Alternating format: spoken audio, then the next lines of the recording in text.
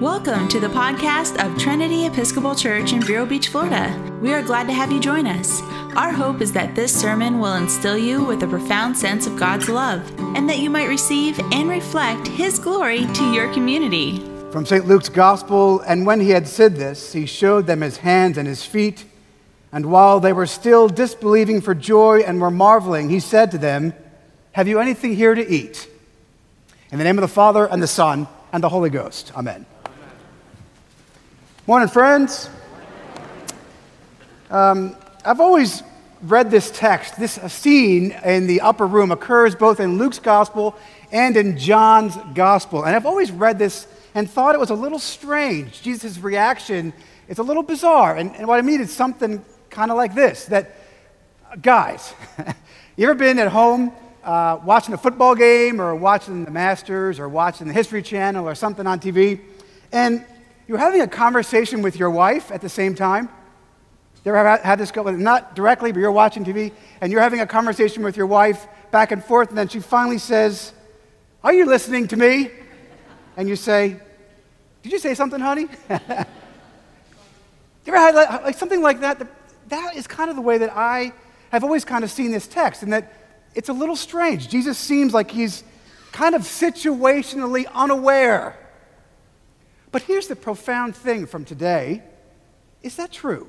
Or is there something deeper to what's going on in this whole idea of asking these people for a piece of fish? And I've got 2 points today, if I can get this mic to stay on there. 2 points. I want to look at first the assurance of Jesus' presence, the assurance of his presence, point 1. And then secondly, our call to proclaim it. So the assurance of his presence is point number 1. And then secondly, our call, our charge, our mission, if you will, to proclaim. So, before we dive into point number 1, this story isn't going to make any sense about the fish and the eating and all kind of jazz. It's not going to make any sense until you get the backstory. Let me explain to you some context. This text from Luke is the evening of Easter Day. So this is the day that Jesus had been raised from the dead that morning, but now it's nighttime. And just before this, what we just read a minute ago, just earlier, 2 fellows by the name of Cleopas, thanks for that one, Mom, right? Cleopas and another person that's not named. Cleopas and another unnamed follower of Jesus are on their way leaving Jerusalem, going to a place called Emmaus. Now, Emmaus is 8 miles away, and why are they going to Emmaus? It's not to pick up a pizza. In fact, the reason they're going to Emmaus is that they are followers of Jesus. He had been crucified. He had been arrested, charged, crucified, and dead. And they, like everybody else who had been his followers, were afraid for their lives. Kind of like Anne Frank during the Third Reich, that kind of idea. And so Cleopas and this other dude go to Emmaus to skedaddle. That's a Greek word, and it means to leave with haste. They're getting out of Jerusalem to save their own fanny. And as they're walking along to Emmaus, getting out of Jerusalem, getting out of danger, some guy comes alongside them who they don't recognize at first and begins to speak with them about the events that had transpired over the past 3 days. And they hear what he's saying, and they're curious, and they're intrigued, and they say to him, "Hey, you want to have some dinner?" So Cleopas and the other guy invite this unrecognized person to dinner, and then, as is the custom, they break bread to serve it, and then they recognize him. That stranger who had walked along that road to Emmaus, and Scripture says their hearts were burning within them as he spoke, bammo! The minute he breaks bread, he is revealed to them as Jesus Christ himself. They recognize him. Don't tell me how, or don't ask me how, I don't know. But they suddenly recognize him, and their reaction is, "Holy Toledo," right? And so what do? Well, they did what you would do. They see Jesus, he disappears from their sight, and they think, "Holy smokes, we were just talking to this guy, and it was Jesus. He really is raised from the dead." Just like Mary said this morning. We thought she was crazy, but we've seen it with our own eyes.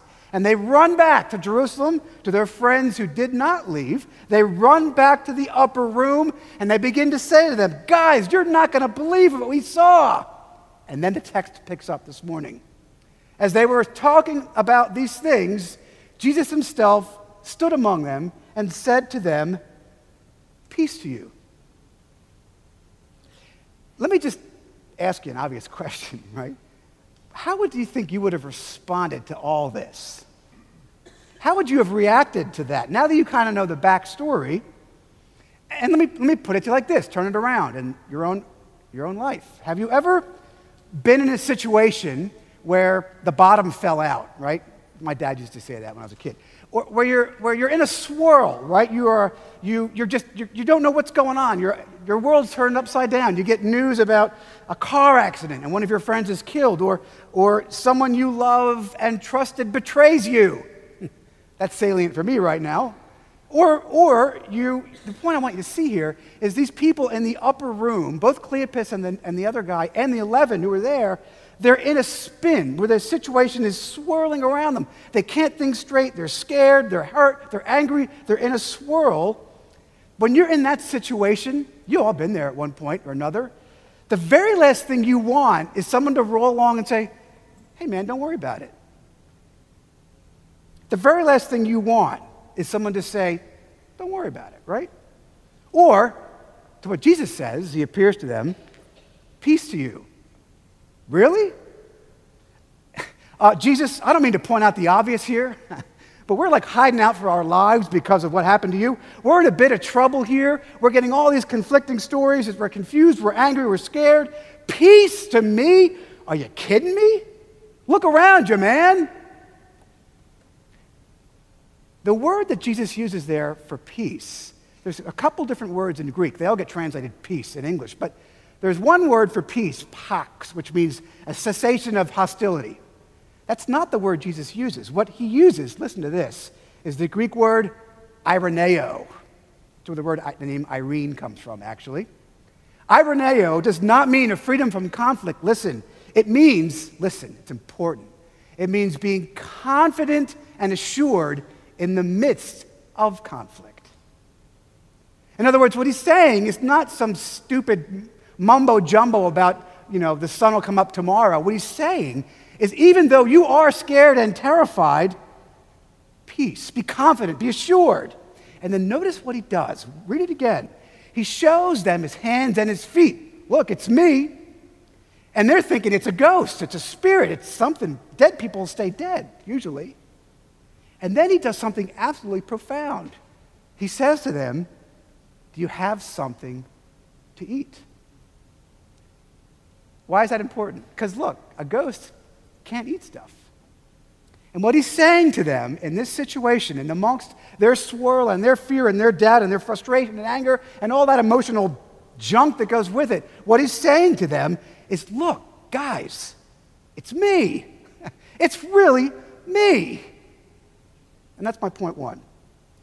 The assurance of Jesus' presence. The assurance of his presence. Let me turn this around on you a minute, and me. The root cause of the disciples' worry and anxiety and their fear, the root cause of that wasn't the Romans, the Gestapo, if you want to call it that. What the real source of their anxiety was their lack of trusting in God. And it's the same with you and me. Your worry is not caused by the things that you worry about. What your worry is caused by, at its root, at its core, deep down, is your lack of trust in God. Me too. And this is precisely why Jesus says, Araneo, peace. It's so profound because what he's saying in that moment, when they're in this fear and anxiety and worry, when you are in fear and anxiety and worry, what he's saying to them and you is, I've got this. I've got this. I've got you.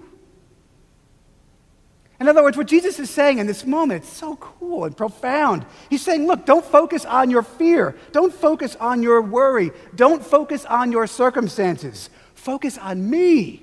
It's me. I'm real.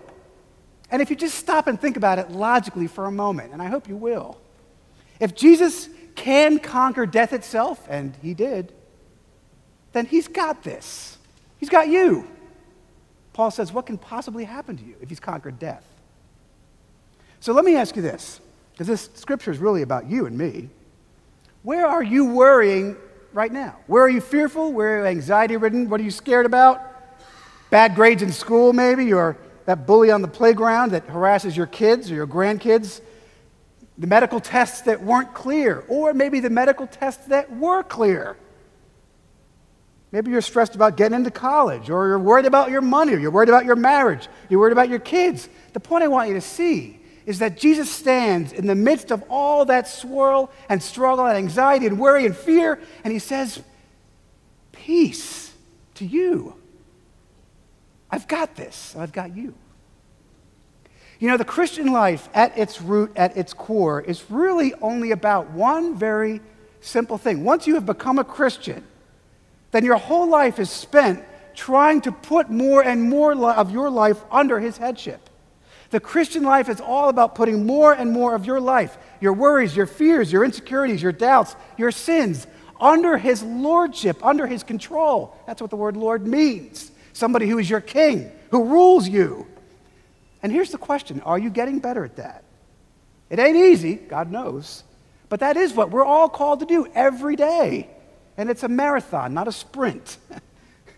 Let me just ask you some obvious diagnostic questions. Do you trust Jesus more now than you did a year ago, or a month ago, or a week ago? Because the only way that you learn to trust Jesus, or anybody else for that matter, the only way you learn to trust somebody is by doing it and seeing if they keep their word, seeing if they will deliver. If somebody says, hey, trust me, don't trust them.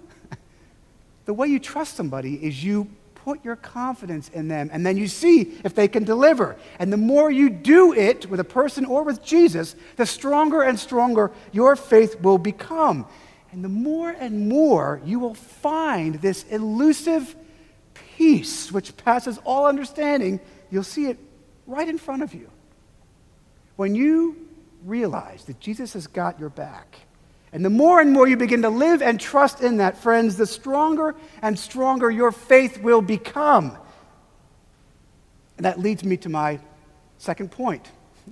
And that is, once we are assured, as we learn this assurance, this blessed assurance of trusting in Jesus and seeing his work in our lives, and point number 2 is our mission to proclaim. Did you notice something really cool? That Jesus shows his hands and his feet.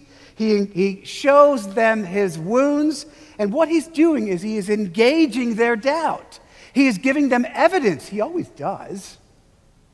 And he shows them what they need to believe in him, and then he says to them something important. He gives them a charge, a mission. He says that the repentance for the forgiveness of sins should be proclaimed in my name, Jesus says, to all the nations, beginning from Jerusalem, right there at ground zero. We're going to start here, and we're going to change the world. And then he says, and here's a great line, he says, you are witnesses of these things. That word for witness is a word used for somebody in a court of law. If you were called to take the stand, and Jesus was on the stand, and you were called to provide his defense, what would you say? That's what Jesus is saying. You are my witnesses. You are the ones who are to go out and tell the world that I am in control, that this peace which everybody seeks is available through him. And he charges them, and he says, he gives them the Greek word. The word is charisio, and it means to go and tell others what Jesus has done for you, that he is alive, that he's real, that you've met him. You know, Christianity is unique in lots of ways. But one of the great things I love about being a Christian, why I am one, is because it's so not focused on me. Lots of other religions, what they do is they focus on me, my internals, all about my peace, my place in the world, my understanding, me, meditation, Buddhism, spirituality, all that stuff. Christianity turns that entirely on its head, and it says that our faith is not about me at all, but about proclaiming, of being the spokesmen and the spokeswomen for Jesus and the change that he has called in our lives. So here's the question. Is your life a living witness to Jesus' power. When people meet you, do they know that there's something different about you now than there was before? Maybe you're more patient than you used to be.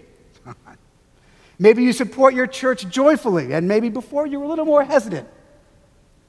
Maybe you're more forgiving than you used to be. Maybe you're more forgiving of yourself than you used to be. Boy, that's a whopper.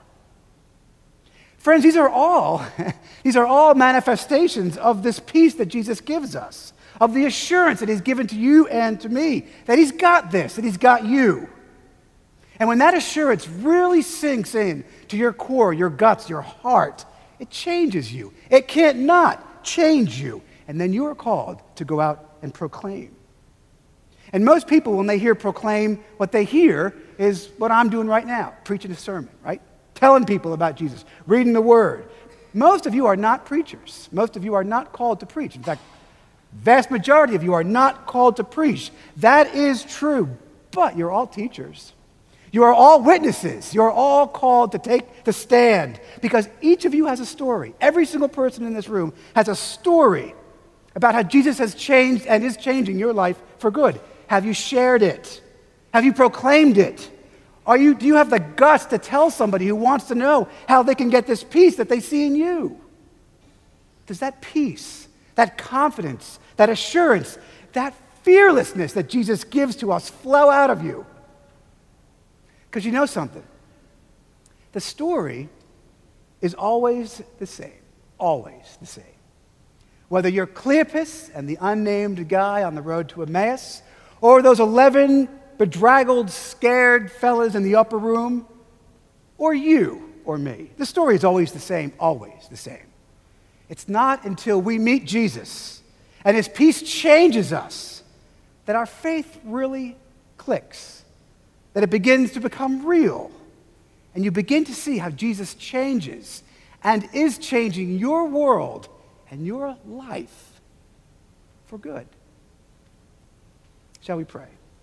Father, we thank you for Jesus who raised physically from the dead, whose presence assures us in our lives that he's got it, who's got our backs and who gives us the promise of his peace, his assurance, his fearless, his boldness.